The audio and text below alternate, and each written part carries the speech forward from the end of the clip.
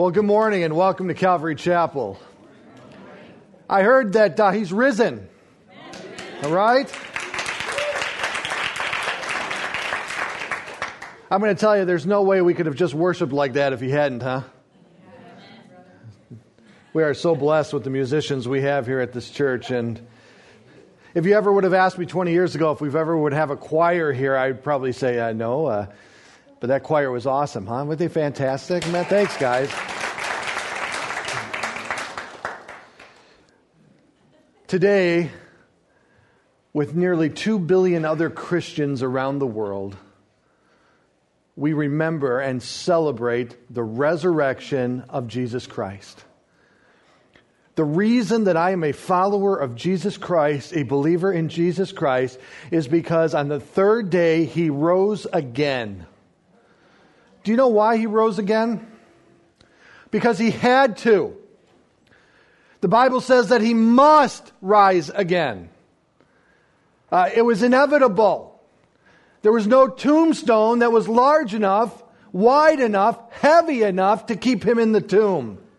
He was getting out no matter what was going to happen. And as a result, He vindicated everything that He said and did up until that point. He verified it. He said it authentic. He said it with authority. And He rubber stamped it by stepping out of the tomb on the third day. I don't know about you, but that's powerful in and of itself. And for 2,000 years, people have been trying to prove the resurrection false. And here we are celebrating the resurrection once again. I guess they still haven't proven it false yet, have they? But let's go back into the Word, if you will, to John's Gospel, chapter 20, where we will begin to remember and to celebrate this day. The crucifixion has taken place. The death of Christ has taken place. He has been taken off the cross. He's been carried to a borrowed tomb. He's been laid there. The Sabbath then occurred. And then the day after, on the first day of the week, chapter 20, verse 1, Mary Magdalene came to the tomb early. And while it was still dark, the first day of the week in the Jewish calendar is Sunday, and saw that the stone had been taken away from the tomb. It's interesting, one of the other gospel writers tell us that as the women were walking to the tomb, they were talking amongst themselves, desiring to dress the body, to anoint the body. They were concerned once they got there that, oh, by the way, we didn't bring anybody to roll the stone away from the tomb. Isn't it amazing that God knew they were in need of that before they even said anything? God sent angels to take care of that. And as the ladies made their way to the tomb, verse 2, so she ran. And as she got there, she saw that the stone had been taken away from the tomb. So she ran and went to Simon Peter and the other disciple, the one whom Jesus loved. We know this individual to be John himself. And said to them, they have taken the Lord out of the tomb, and we do not know where they have laid Him. Still not fully comprehending all that has taken place, these ladies in their sincerity, coming to dress the body on the first day of the week, discovering the tomb empty, still didn't know how to contextualize it or to process it. So Peter went out with the other disciple, and when they were going towards the tomb, both of them were running together. But the other disciple outran Peter and reached the tomb first. And stooping to look in, he saw the linen clothes lying there, but he did not go in. Then Simon Peter came following him and went into the tomb. And he saw the linen clothes lying there, and the faith cloth which had been on Jesus' head, not lying with the linen cloths, but folded up in a place by itself. And then the other disciple who had reached the tomb first also went in, and he saw and believed. For as yet they did not understand the Scripture, that he what? Must rise from the dead. Underline that. Must rise from the dead.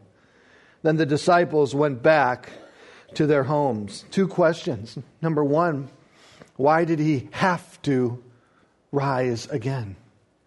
That word must there means it was inevitable that this was going to happen, that nothing could keep him there in the tomb. He needed to be released. Nothing could hold him. It was an inevitability that his body would be moved by the resurrection itself.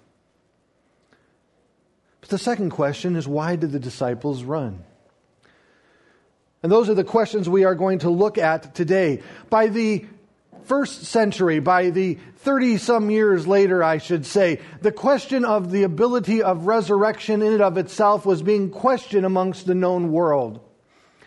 As Paul took the gospel of Jesus Christ into the known world, those outside of Judaism began to question the true ability of resurrection in and of itself. When we speak of resurrection, we are speaking of this: one who raises from the dead to never die again.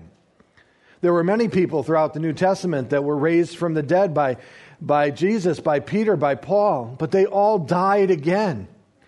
Jesus was the first to raise from the dead and never to die again. And this concept was being challenged. And Paul, writing to one of these churches who was confronted by this doubt of the ability of resurrection, wrote back and said this, and I'd like to read it to you if I may. He says, "And if Christ has not been raised, then our preaching is in vain, and your faith is in vain. We are even found to be misrepresenting God, because we testify about God that He raised Christ, whom He did not raise, if it is true that the dead are not raised. For if the dead are not raised, not even Christ has been raised. And if Christ has not been raised, your faith is futile, and you are still in your sins. And those also who have fallen asleep in Christ have perished. If in Christ we have hope in this life only, then we of all people are most pitied." Here's what he's saying. If the resurrection didn't take place, and there is no such thing, then it was impossible for Christ to rise again. And therefore, our faith, the foundation, the cornerstone of what we believe as Christians, has eroded from underneath us. And therefore, we truly have no hope. If there was only a minuscule of blessing that was discovered in Christ to be merely lived out in this life, then he says we are to be pitied amongst all people. The Christian faith doesn't look at just today or tomorrow. It looks at eternity. It takes the big picture into consideration. As so many today live for the day alone, not worrying about the future and never considering the past, Christianity looks at the big picture. And because of the resurrection, we now can approach death as a Christian with confidence. We no longer have to be afraid. We don't have to worry and be afraid or scared of death any longer, because on the third day our Savior rose again. And though we may die and will die here in this earth, we will simply close our eyes as one falls asleep and open them in paradise, heaven, with our King. That's a great thought. Now, we couldn't have that hope if He didn't raise on the third day. And so those who tried to disprove Christianity and those who tried to dismiss it and dispense of it will continuously and often attack the resurrection of Jesus Christ. However, as many have discovered, when they begin to try to prove it false, many of them come to saving faith, and I think of Lee Strobel's himself. In the movie Case for Christ, if you haven't seen it, please go and see it because it will impact your life. Josh McDowell was another one who set out to disprove the resurrection of Jesus Christ, then to become a champion of the Christian faith. But there was one before all of them. You know what his name was? Paul. And he wanted to dismiss Christianity altogether. In fact, he went as far as to take Christians and to persecute them and to have them turn back to Judaism by imprisoning them and by persecuting and torturing them and even having some of them stoned. And do you know what happened to Paul? He got knocked off his high horse. Literally. And as a result, God got a hold of his heart. And Jesus said something very interesting to Paul at that moment that may be very applicable to you and I this morning. And that is this. He asked Paul, why are you kicking against the goads? It means, why are you kicking against your own conscience? You've seen and we have demonstrated the authenticity of Christianity to you, Paul, and that I am the Savior that the Jewish people have been waiting for. I am the Messiah. Why do you continuously fight against that reality, that truth? And finally, Paul submitted himself to the Lord and Savior Jesus Christ, and as a result became the champion of the New Testament, writing the vast portion of it. If Jesus did not rise again, we are without hope and we are without a Savior. But I tell you, the Scriptures tell us that He must, and He did. And as a result, now we can have confidence in our Christian faith like no other religion of the world.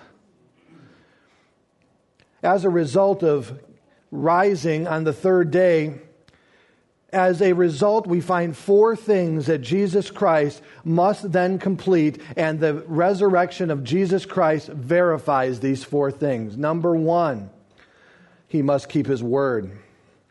Notice what He says to His disciples in Matthew's Gospel, chapter 20, verses 18 and 19.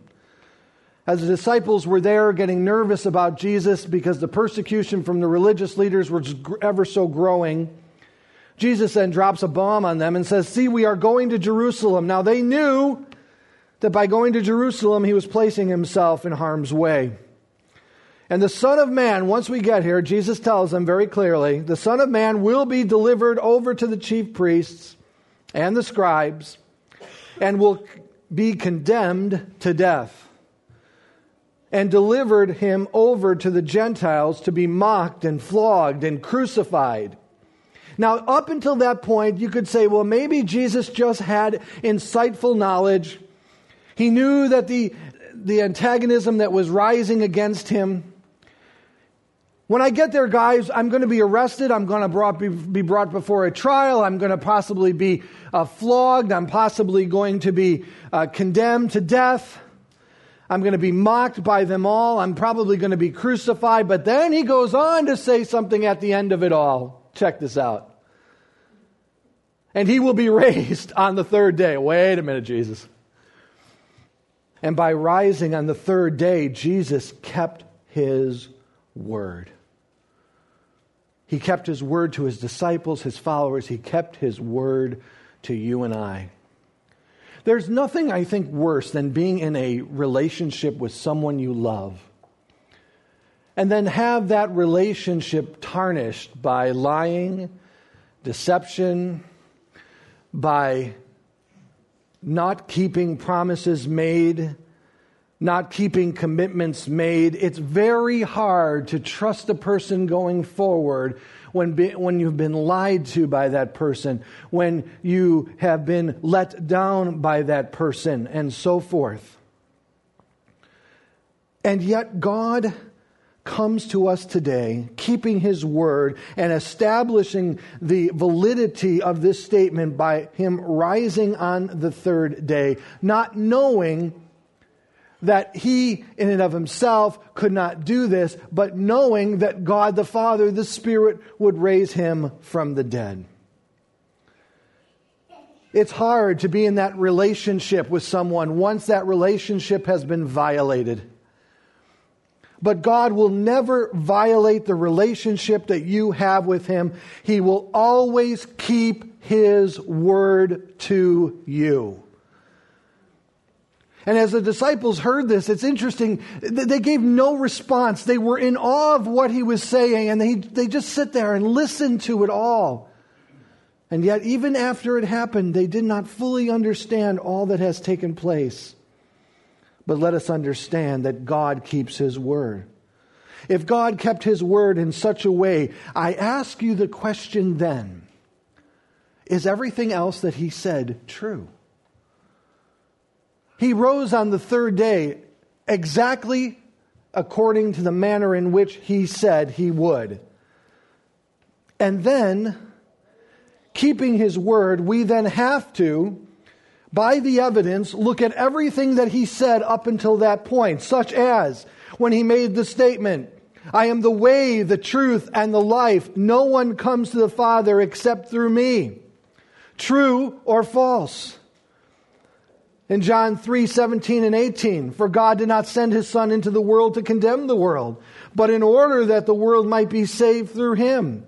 Whoever believes in him is not condemned, but whoever does not believe is condemned already, because he has not believed in the name of the only Son of God.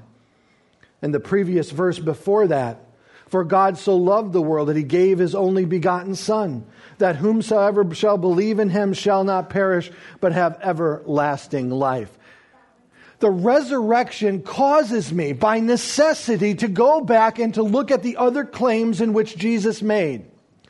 He verified and fulfilled the claim that on the third day he would rise again, and therefore, out of necessity, as I had said, we must look at everything else that God has said to us. We live in a very difficult time, don't we? We are inundated by information on every side of us. And yet we don't know how to discern what is true or false within that information. Not only are we bombarded by information, but also I tell you that we have so many news sources, those that are true, and now contending with fake news sources. We just don't know who to believe any longer. And as a result, we feel like we are in a constant fog, walking through a maze at nighttime, not knowing which way is out. But I tell you this morning that God will never lie to you. And what God says to you will not be like that of the world. For often the world will tell you what you want to hear, but God will tell you what you need to hear. And he'll never lie to you. You know why I know that? Because the Bible says that God cannot lie. He'll tell you straight up where you are. Now, a lot of people don't like that. They'd rather be told exactly what they want to hear. Just tell me what I want to hear. But God will tell you what you need to hear. And he says, you can trust every word that I have ever said to you, because on the third day, Jesus Christ walked out of the tomb, just as he said he would. But not only must he keep his word, he must finish his work. John 19:30. And when Jesus had received the sour wine, he said, it is finished. And he bowed his head and gave up his spirit. From the very first day Jesus walked on this earth, he was about mission. He had a task to accomplish that God, his Father, gave him. And he wasn't going to rest until that task was fulfilled. What was that task? Well, the task was what we looked at this Friday in Mark's Gospel, chapter 10, verse 45. For even the Son of Man came not to be served, but to serve and to give his life a ransom for many. Jesus Christ came to die on the cross. He came to pay a penalty. He came to take on a judgment that was prepared for you and I. 1 out of 1 person dies because of sin. Why? Because all have sinned and fallen short of the glory of God. None of us are good enough. None of us are perfect before God. All of us are in a desperate, dire situation before God. He is holy, we are not. And there was nothing that we could ever do to rectify that before God. There was a payment that was due, a debt that was due, created by that sin that we could never pay. And we were in a hopeless condition. And God said, I am going to send my Son, and He is going to pay it forward for you. Have you ever been in Starbucks and the guy in front of you has paid for your coffee? I haven't. What does that feel like? I still hope standing in the Chipotle line, someone will be generous before me. But Jesus Christ, 2,000 years ago, paid it forward. He paid a debt that we could not pay. And as we stand before God, if we will receive Him and accept Him, God the Father will look at us in our guilt and in our sin, but through the lens of Jesus. As if Jesus was standing between Him and I. And then He sees me perfect. I don't know how that's possible.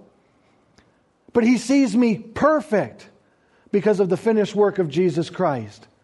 Past, present, and future sins, all washed away and done away with in the finished work of Jesus Christ.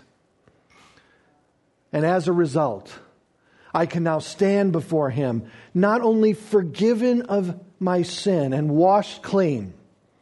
If God simply did that for me, that would be fantastic, but He goes one step further.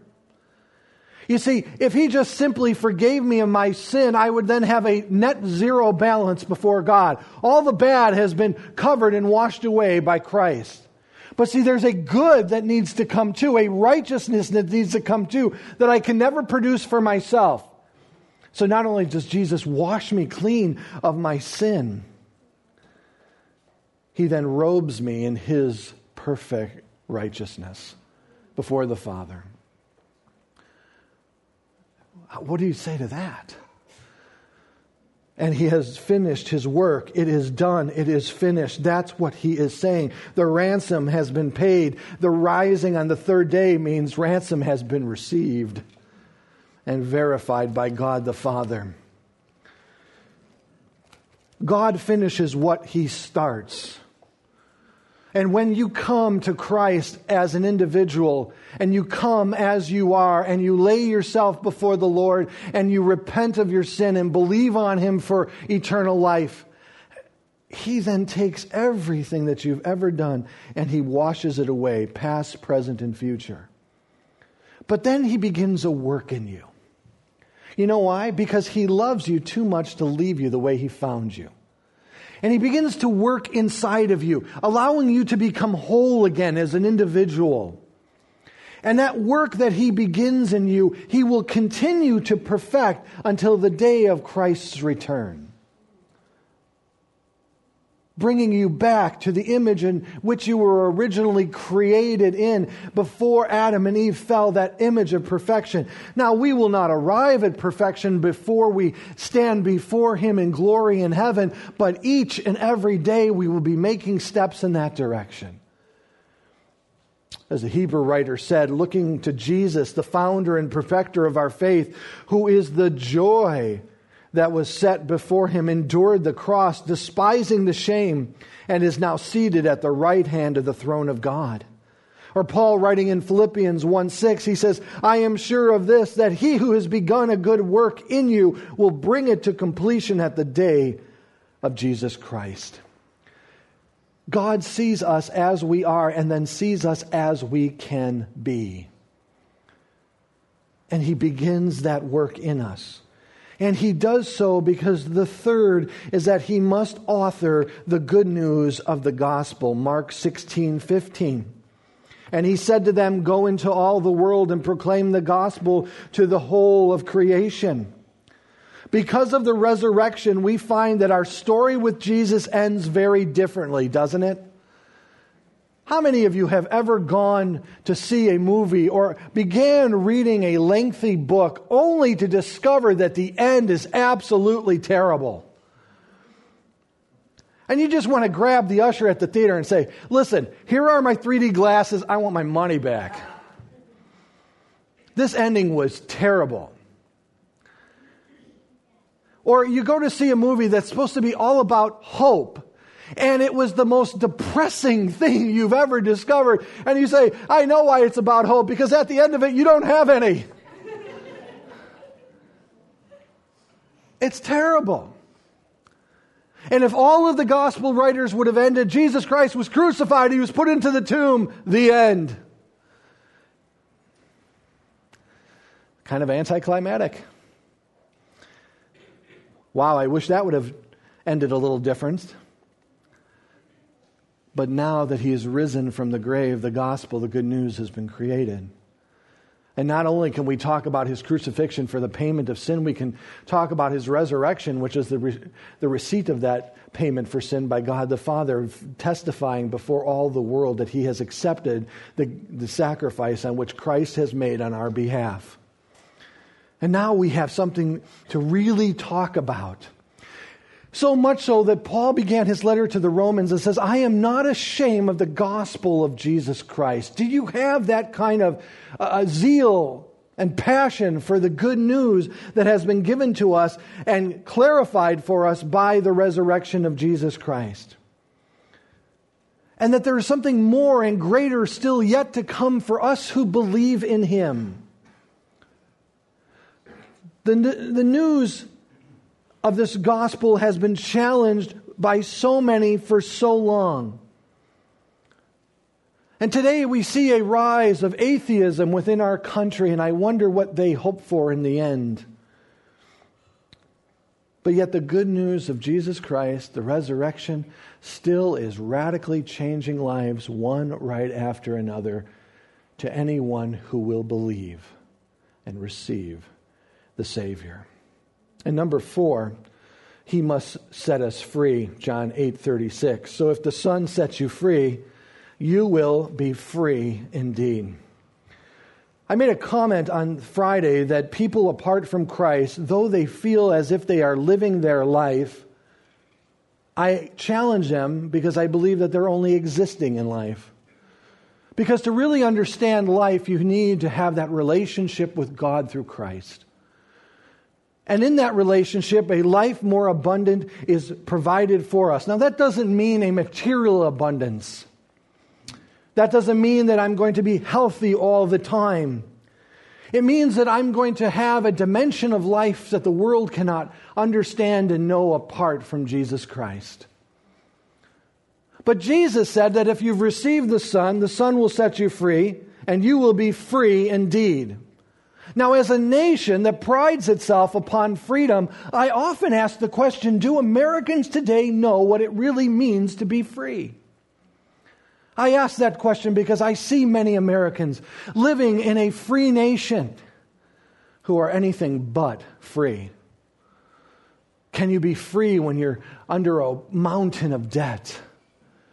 Can you be free when you're in bondage to pornography or alcohol or drugs or whatever it may be? Are you truly free?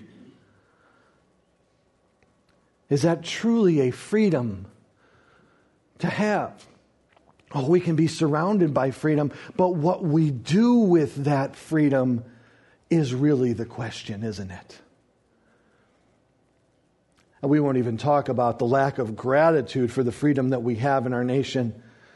But Jesus says, if the Son sets you free, you will be free indeed. As one wrote, he says, this means that when a person comes to the Savior and receives eternal life from Him, that person is free from the slavery of sin, legalism, superstition, and religiosity. And what does it mean to be free from sin? Often we reduce freedom and define it as allowing ourselves to do anything that we want to do.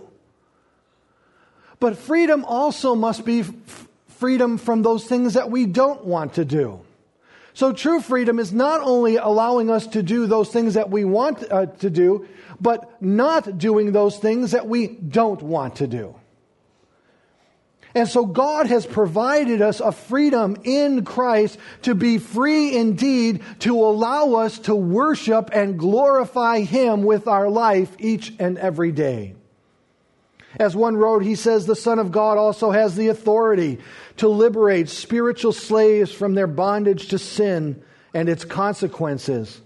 Real freedom consists of liberty from sin's enslavement to do what we should do.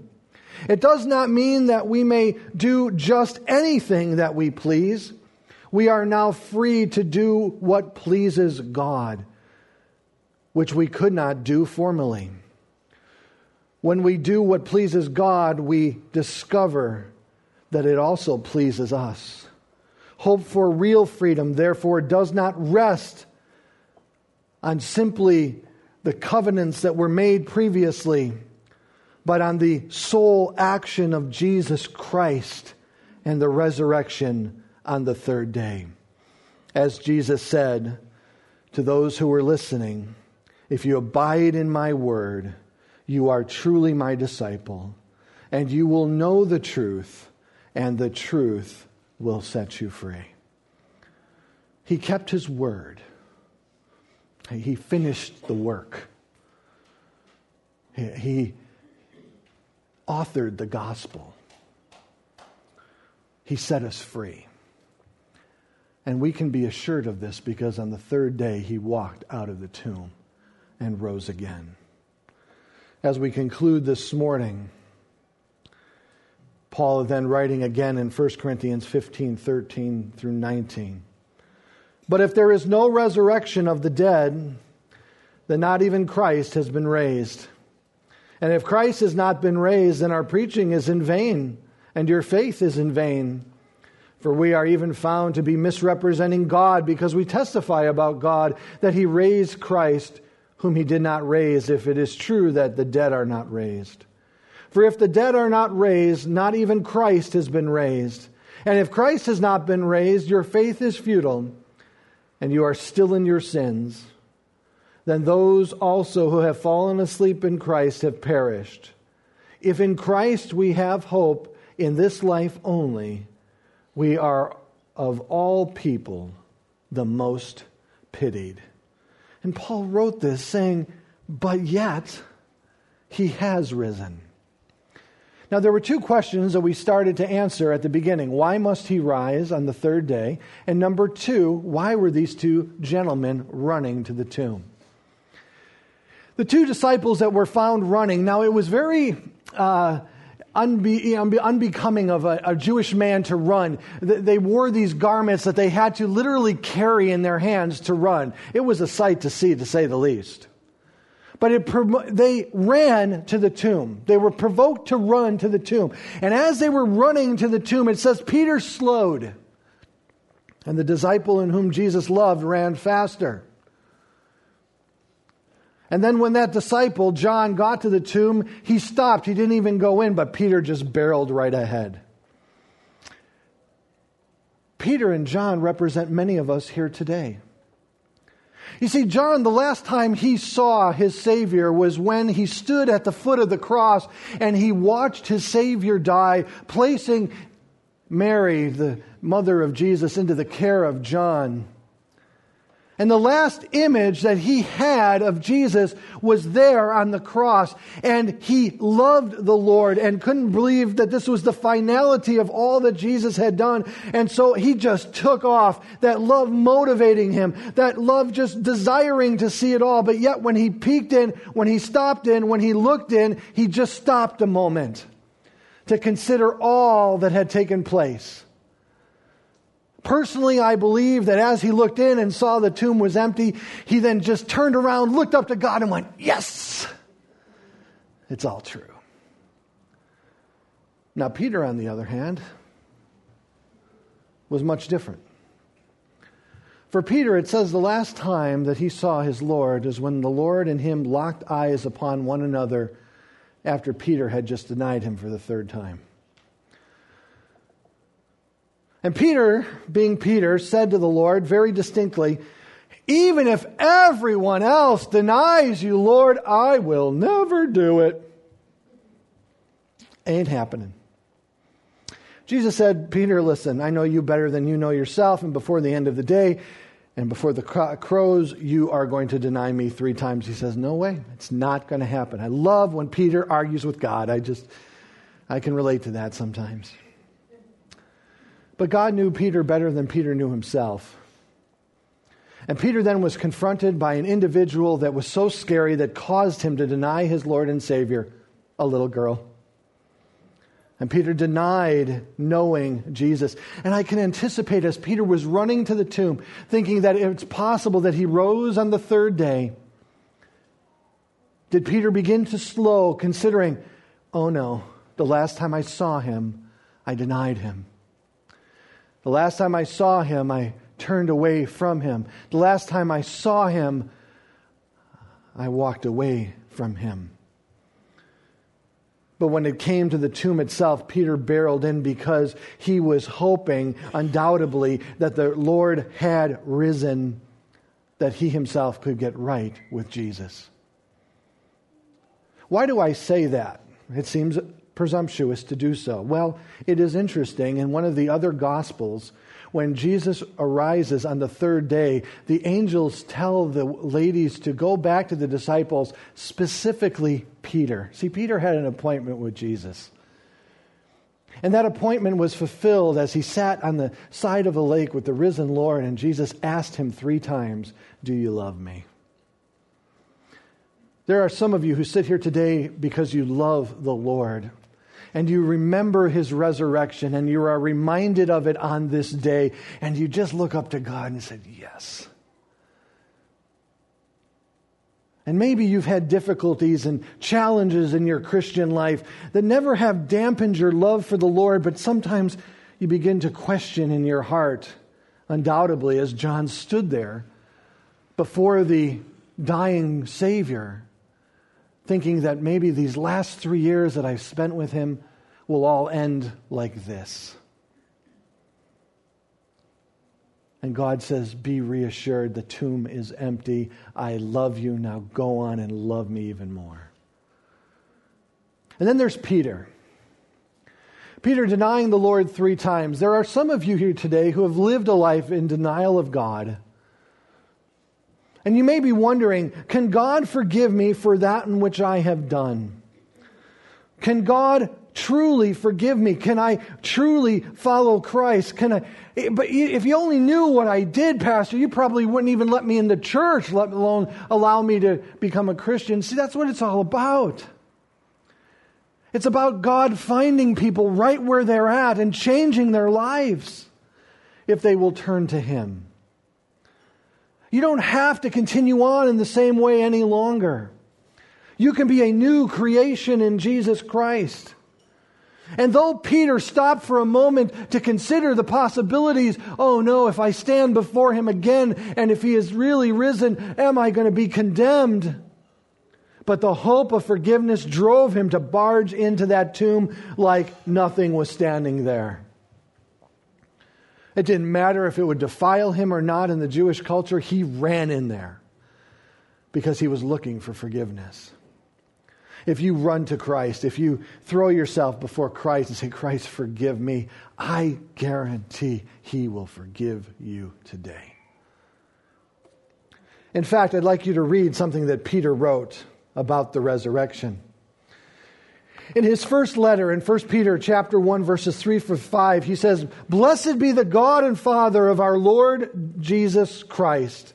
According to his great mercies, he has caused us to be born again to a living hope through the resurrection of Jesus Christ from the dead, to an inheritance that is imperishable, undefiled, unfading, kept in heaven for you by God's power and being guarded through faith for a salvation ready to be revealed in the last times. Notice what he's saying. I didn't understand the mercies of God until the resurrection. I didn't get it. I didn't know that I could have a living hope. I didn't know that I could be born again. I didn't know I could be a new creation in Christ until the resurrection. And not only that, there's this glorious inheritance waiting for me in heaven that I'll enjoy as I spend eternity with my Savior Christ. That's what Peter is saying. And I often wonder, was it this moment that brought him to that reality that allowed him to write these words? That moment when he stood before the empty tomb and said, "My Savior's risen." And though they didn't fully understand it all, and you may not fully understand all of it today, we celebrate the resurrection of Jesus Christ, and we say that He keeps His word to you. He finishes the work that He started within you. He has authored the good news that allows you to come back to God, to have a relationship with God through Him. And He has set us free to truly be free, to truly enjoy our relationship with Him as it is meant to be enjoyed with Him. That's what the resurrection of Jesus Christ means for us and can mean for you today. And as we close our service and as we come together this morning, we will end in communion. But as we end and before we have communion, allow me to read this to you.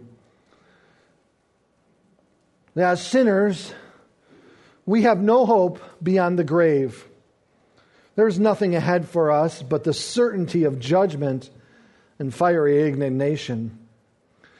A member of the first creation, we are under the sentence of death. But in the redemptive work of Christ, God found a righteous basis upon which He can save ungodly sinners and still be just. Christ paid the penalty for our sins. Full satisfaction has been made. The claims of justice have been met. And now mercy can flow out of those who obey the gospel. In the resurrection of Christ, God indicated His complete satisfaction with the sacrificial work of His Son. The resurrection is the Father's amen to the Lord's cry, "It is finished." Also, that resurrection is a pledge to all who die in Christ will be raised from among the dead. This is our living hope. The expectation of being taken home to heaven to be with Christ and to be like Him forever. As F.B. Myers calls the living hope, the link between our present and our future. For you and I who are Christians, this world is the worst it's ever going to get for us. But if you are apart from Christ today, I say to you, today is your appointment with Him. It's your moment with Him. For I tell you that this world will be the best it'll ever be for you. And I'll tell you, though you feel as if you are living, I ask that you would consider my statement that actually you're only merely existing. There's so much more to life, and that can only be touched and experienced through a relationship with God through Christ. I can't explain it all to you. You have to experience it for yourself, but I will tell you this. Once you do, truly, you'll never want to go back.